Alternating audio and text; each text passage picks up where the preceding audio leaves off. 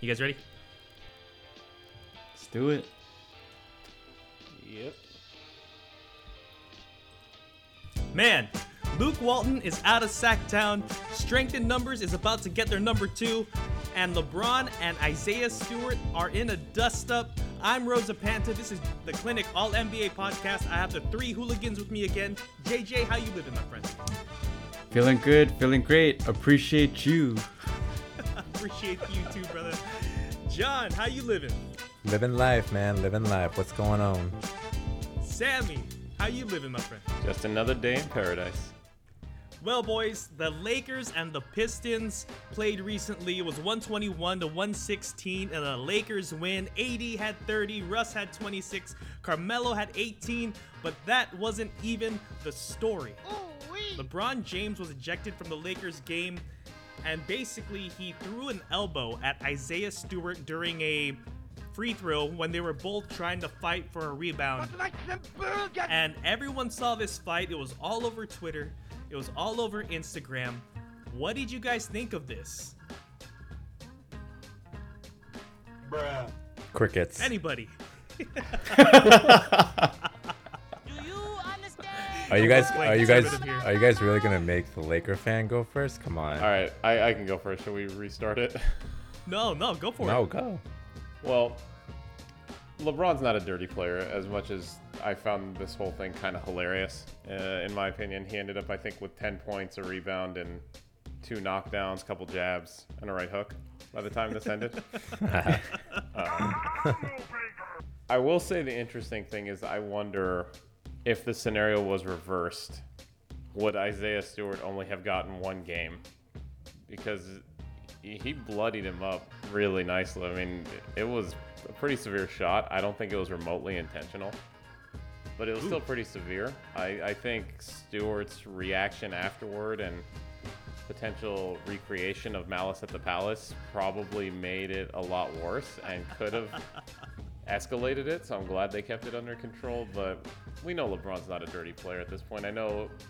I'm sure Skip Bayless took a few shots at him, but I think it was just he was probably trying to catch him in the chest or something like that, but clearly he wasn't actually going for his face. I don't believe it. Isiah Stewart looked like Marshawn Lynch, just like breaking tackles in the Yeah, playoffs. and that's probably the reason that he got a longer suspension than LeBron, even though he was the one that got hit and was bloodied up. Yeah. To be quite frank, it's because he was trying to run down all the players, the coaches, even like the 80-year-old refs. Like, I felt bad for those dudes. They need like their insured milk to run up and down the court, and you have this angry basketball player. When you do look at the replay, the ball already went in before the incident. So LeBron, he knew what he was doing. Like Sammy said, he's not a dirty player. But, you know, LeBron did a dirty play. Doesn't make him a dirty player. We've all been frustrated before. And Stewart has a history of altercations with Balake. He had it with Giannis. So that kind of works against his favor. And we've talked about it before. Reputation does have weight in the NBA. So Sammy thinks it's unintentional. JJ thinks it's a little intentional. John, our resident Laker Nation fan. Oh, What yes. do you think, my friend? Yes. So I'll start off by saying this. I'm really glad that Meta World Peace was nowhere in the building or near the building, because that could have been ugly. That could have been like Sammy said, Malice at the Palace too. Now for the incident, I'm trying to be as unbiased and impartial as possible. So I agree with Sammy. I think that or JJ, it's a little intentional.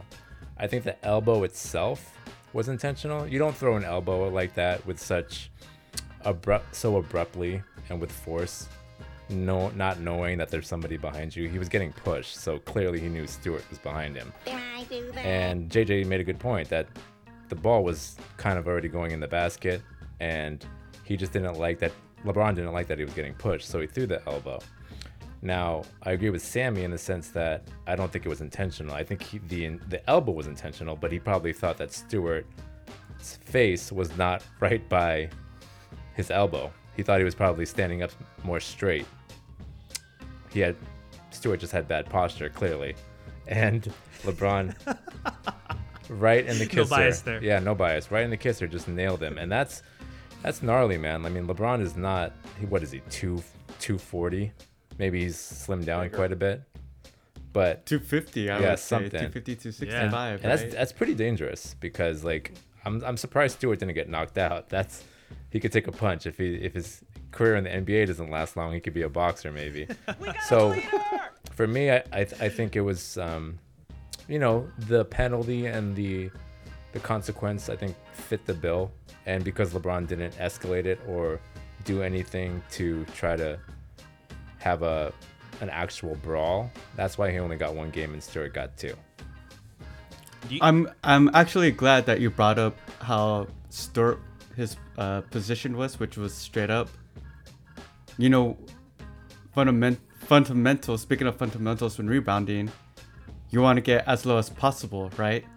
And they weren't in that position, so I felt that they were caught up with one another because they wanted to get physical, and that led to the altercation. Right.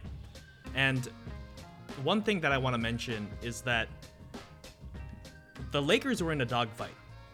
Like, the Pistons' largest lead in this game was 17 points. And because to be honest, if you're looking at that play and let's say the arm swing never happened, Isiah Stewart was clearly like out muscling LeBron. Like, one of his legs came up right on that rebound. And I think LeBron James, there might have been some irritation, some frustration with how the game was going, especially with the Detroit Pistons team who's not been performing well. Just that one little moment, I think, might have got to him. I don't think he intentionally tried to hit him in the face per se, but I think he did swing his arm intentionally. Do you guys agree? I agree. I would agree also. And you guys think that the 2-game suspension for LeBron James is warranted? 1 game. Oh, sorry, 1 game is warranted versus Isiah Stewart's 2 games? I honestly thought LeBron 1, maybe 2. I actually thought Stewart was going to get more because I he thought so too. Multiple times tried to escalate that situation and he was hitting the hole like Marshawn. He was running through the line. He was doing a great job. Like, I thought he was going to get 4 or 5 games for that. But I did want to point out Yeah. real quick that, come on, Isiah Stewart, you're not fooling anybody. If you watch the clip back, Stewart actually had a moment with LeBron face to face when LeBron's trying to apologize. So if you're actually going to do something, you had the perfect opportunity to do it there. He started acting aggressively when he had guys in front of him holding him back. Did you guys see the picture of the security guard or the video of the security guard? Yep. Where there was a security guard that was on the court, and it was when Isiah Stewart did that little fake where like he's like walking off the court, and then all of a sudden he just like starts to run. The security guard doesn't move his feet at all. He just looks at Isiah Stewart and sticks his arm out, like just straight, like, no, don't go that way. Like, zero effort whatsoever. As someone who did not want to be involved with that whole You want to thing. know peace? He did not want that smoke, not at all. No. Yeah, he was thinking about his paycheck, like, this ain't worth it. Like, I'm good. Do you guys think Russell Westbrook should have gotten a tech for this? Like, thinking back to that interaction. I think he should have gotten a technical for his performance in the first half. You should have got a flagrant 2 for his performance for the whole season thus far. Okay, I can't. Anyways. I got to start off with the slander, but in all reality, he actually did play really well down the stretch in the second half, and was a key reason why we won the game. But back to your question, do I think he deserved a technical? I mean, he like, there was one instance, if you watch the clips, or there's somewhere on social media, where he put up both fists when I think Stewart was running towards him, as if he was I ready, didn't see that. getting ready to throw down. So maybe that was the reason he got a technical, but come on. Okay. None of this is actually going to transpire. Let's be real. This is not 1985 or the 90s. That type of basketball won't happen because they know that the penalty and the hammer would come down hard, and they're not going to throw away all that money, especially guys that don't make that much. Right. Yeah, absolutely. I think I thought it was funny that Westbrook was completely surprised. Like, he had no idea that he picked up a tech, not until the post game. He's like, "What? I got a technical?" And he like started to read the paper or the stat sheet a little closely, and is like, "Oh, okay." Anyway, I've never even heard players getting technicals for being an escalator, to be honest. I don't think I've with you ever guys. seen that either. Right? Bye. That is correct. Anyway, the NHL season is underway, and DraftKings Sportsbook, an official sports betting partner of the NHL, has an unbelievable offer to celebrate the greatest sport on ice. New customers can bet just $1 on any NHL game and win $100 in free bets if either team scores a goal.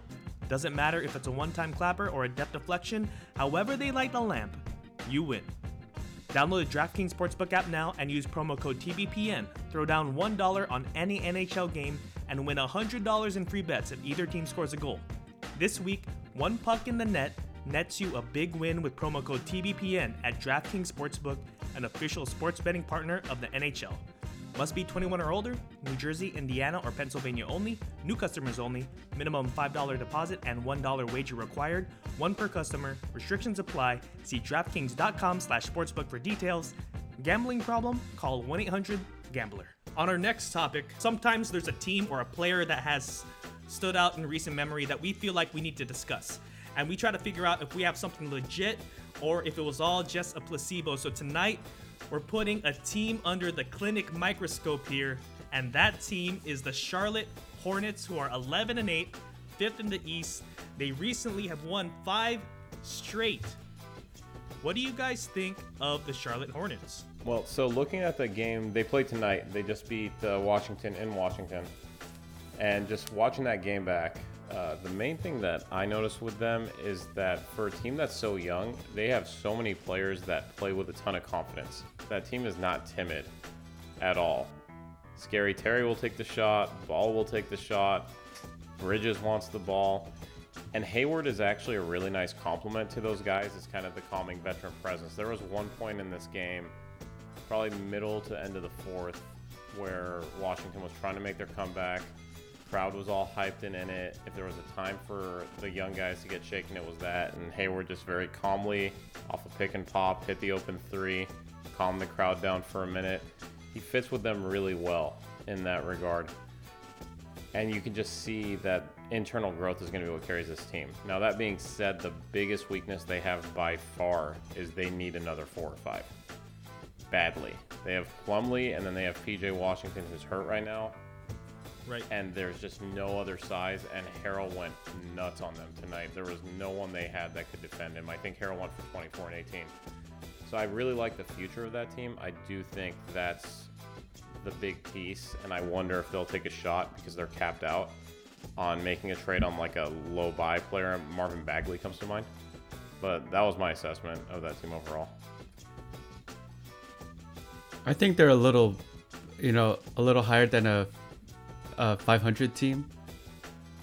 It seems like they're gelling, they're having chemistry, but in order to be a championship contender, you do need an MVP candidate player, and you also need defense. And they have potential with high-profile players, with Miles Bridges, who's playing into a contract. You have LaMelo Ball, who's been shooting lights out, but he could be streaky.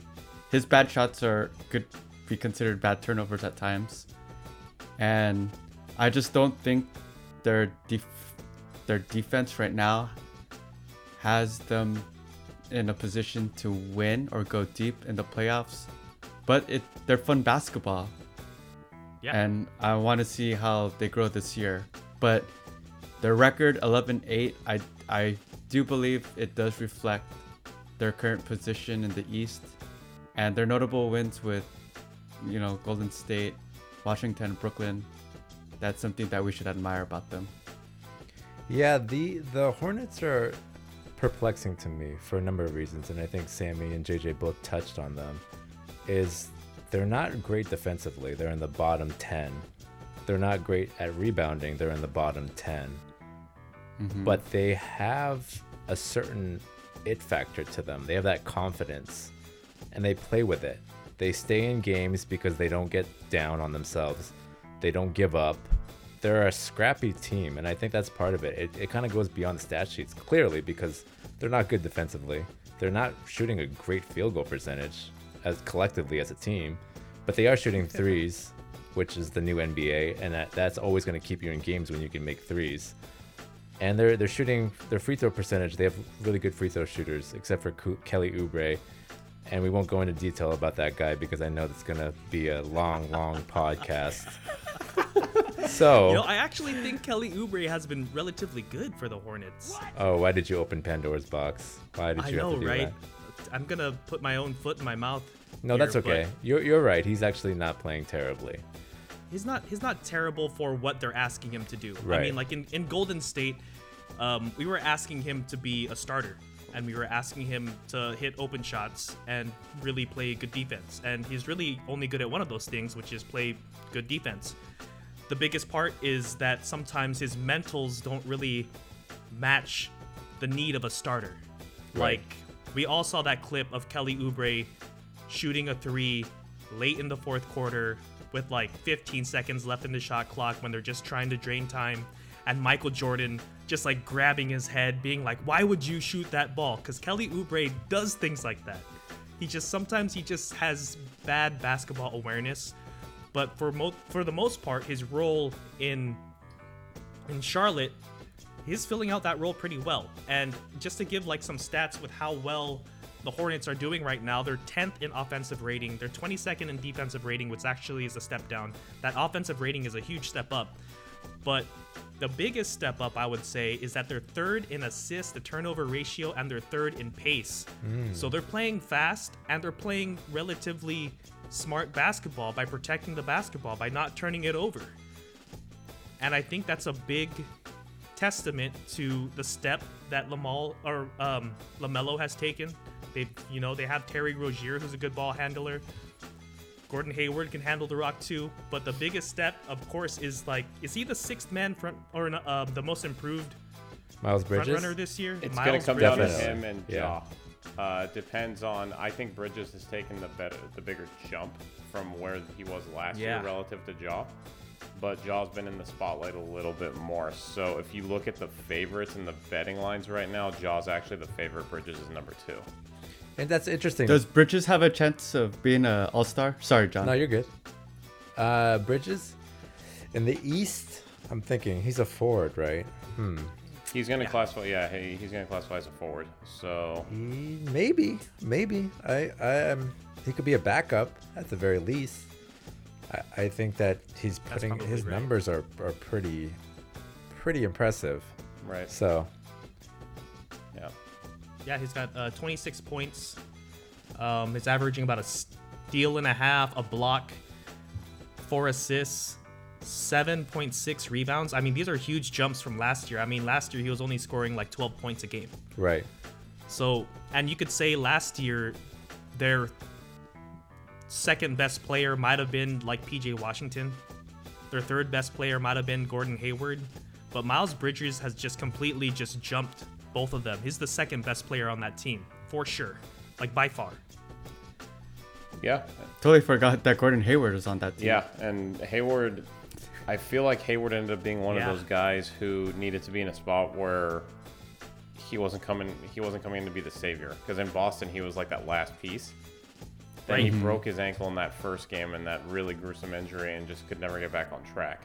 Then he went over here to Charlotte. It was classified as, frankly, as an overpay, but then no one really paid attention to him. He didn't get any media coverage after that, and I think that actually worked out better for him. And I think he's we're just missing filling the. his role. I think we're missing the real reason why the Hornets are winning. We need Michael Jordan to continue yelling at Kelly Oubre Jr. every That's just game. more for entertainment. The other thing I would point out, just for our friends who can legally wager, there's some good odds right now out there. They're plus 160 to make the playoffs. I think that's a great value at this point. I'm a little surprised that it's still plus territory. Over under win totals at 40.5. If I mean, you never know what could happen. I guess they could fall under 500. I would greatly doubt it. So I like both of those bets. Plus 2,200 to win the division is a little. It's out there. There's too much competition in that division, but I like the playoff bet. I like the over under bet. With most improved, like you said, Bridges' averages are great this year at 21.6, 7 boards, like you said, over a steal, almost a block a game. It's going to come down to him and Ja. So if you're getting over plus 300 there, it might be worthwhile too. So just wanted to insert some gambling odds there, but the plus 160 on the playoff bet in particular, I really like that bet. And for the playoffs, don't forget it's 10 teams, not 8. Yeah. With the play-in, right? Yep. The only thing I will say I have to throw out there on that is the one thing I have to figure with DraftKings is, do they figure the play-in or do they take the top 8 after the play-in? So for those of our listeners out there who are interested in that bet, just make sure you clarify that before you make it. And if it is, or just bet, just do it. Do it anyway and thank us later. Go to DraftKings. Yes, this is not financial advice for all our listeners out there. Yes. Exactly. Anyway, I'm going to move on. I've made a huge mistake. To our next topic. Relatively big story coming out of Sacktown. Luke Walton was fired.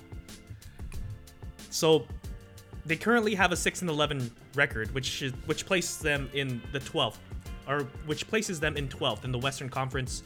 And do you guys think this firing was warranted, necessary, however you want to describe it, for the Kings? It's not surprising. It's a carousel of coaches over there. And I don't want to pat ourselves on the back, but the clinic did mention that it's the culture of Sacramento. You're fired! And right after Luke Walton got fired, you heard it on, the NBA network. They talk about culture. ESPN talked about culture. Right. And Fox Sports talked about culture. But we mentioned it a while back. So yeah, for sure. Just want to pat ourselves on the back. We definitely did. And you look at who they've been losing to lately. I mean, obviously this is not a one-year problem, but let's look at some of these losses lately. Home for the Pacers, at the Spurs, at the Thunder, at the T-Wolves, home for the Raptors. You've got a lot of teams in it tonight. They lost to Philly minus Embiid. They're not beating teams even they should have theoretically beaten with. I know they're low in the standings, but still. And this has been a continual problem. Walton was just the latest guy that was going to turn around the culture and change the team. And then he came in, and I know these were just allegations, obviously, but he had off-court allegations against him. And I'm not saying that he committed whatever was alleged, but I am saying that immediately put a cloud over him when he was hired. And that already started him off in a negative place. I do like the fact that they at least named Gentry the interim coach. At least they've got a older guy with some experience, offensively minded, because clearly that team could use an offensively minded guy. There is already talk that he's going to make a run at the full-time job, so since he wants it, more power to him, and we'll see. But it's just a continual cycle, and like Jay just mentioned, comes from the top. Do you guys think that Luke Walton's quote-unquote failures is due to roster construction? Like, do you guys think the Kings have a bad roster? No, because I have actual experience being a Laker fan in terms of how he did with the Lakers. And granted, it was a lot of young players, but a lot of young talented players in Brandon Ingram and Josh Hart and Lonzo Ball. And he just really couldn't put it together. I don't know if, and even in Sacramento, he has a much more talented team, I would say, than the Lakers did at the time. Yeah. So for me, I think he has his, maybe it's experience, or maybe it's just he's not fit to be a head coach. And that's not a knock on him. Some people just aren't fit to be head coaches. And I know that the reason why he got hired as a head coach is for you, Bro, and Jay. You guys know this, that when he was the interim coach for the Warriors, he went on a crazy win streak, but that team was so good. So to say that a lot of that was on the coaching, part of it was, but let's be real. Do you think that he played a major part? I mean, I think you could probably throw a lot of people in there and they could still go on a crazy win streak like the Warriors did. Yeah, I think Steve Kerr got him paid. So he should thank every single new car, new house that he bought for like his family members. Like they should be thanking like Steve Kerr because he really got Luke Walton multiple jobs because of that little stretch, right? I think that's what everyone was trying to unlock with him. And like you're saying, the Kings actually have fun players. Like they have Harrison Barnes. I like watching him. Halliburton, Mitchell, Fox, Rashawn Holmes, Fox. Like he's got pieces there. You've got right? pieces, and Bagley, for whatever reason, which this made zero sense to me, it still does now, they literally pulled him out of the rotation before the year started. Now, if he's not a player there and he has no future there, fine. But this is another case of you're torpedoing the guy's trade value also at the same time. They completely tanked the asset. Completely. And so now they're going to get pennies on the dollar if they choose to trade him.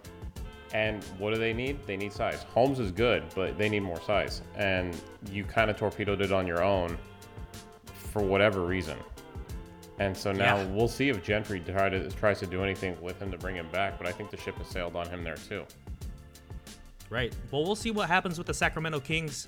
For our next topic, Shams and Anthony Slater has reported that Klay Thompson has been cleared to practice fully with a possible return of Christmas. So it's back to Christmas. We went from Christmas to like sometime in January, now back to Christmas. What do you guys think about Klay's impending return? So are you guys expecting me to comment as a Warrior fan? Should we Go for it. Just like how John and Sammy differ from Clippers and Lakers. I waited, but if you want me to go first, I can go first. Up to you. No, I could go first. Okay. You know, we're super excited with Klay coming back. Everyone loves his personality. He's a great defender. But most importantly, just him being on the court with Steph and Dre. We want to see the resurgence of this core make a deep run. And the Warriors have been playing exceptionally well. They're currently sitting at 15-2. And I think they're about to get better. The contingent that all the writers have been saying is, will the Warriors be good? Will they even make the playoffs? It all depends on Klay. Now that the Warriors are performing at this high level, they could ease Klay into a role where he doesn't have to necessarily play 28 minutes. They could ease him for 20, 21, 22 minutes. Just do the little things. Play on-man defense, move off the ball, don't do anything crazy, pin down screens here and there. But he hasn't played for nearly 900 days. Just want to see him on the court. Just like any great player. Doesn't matter what team they play for. He just happens to play for our Warriors and can't wait. So I agree with almost everything you said.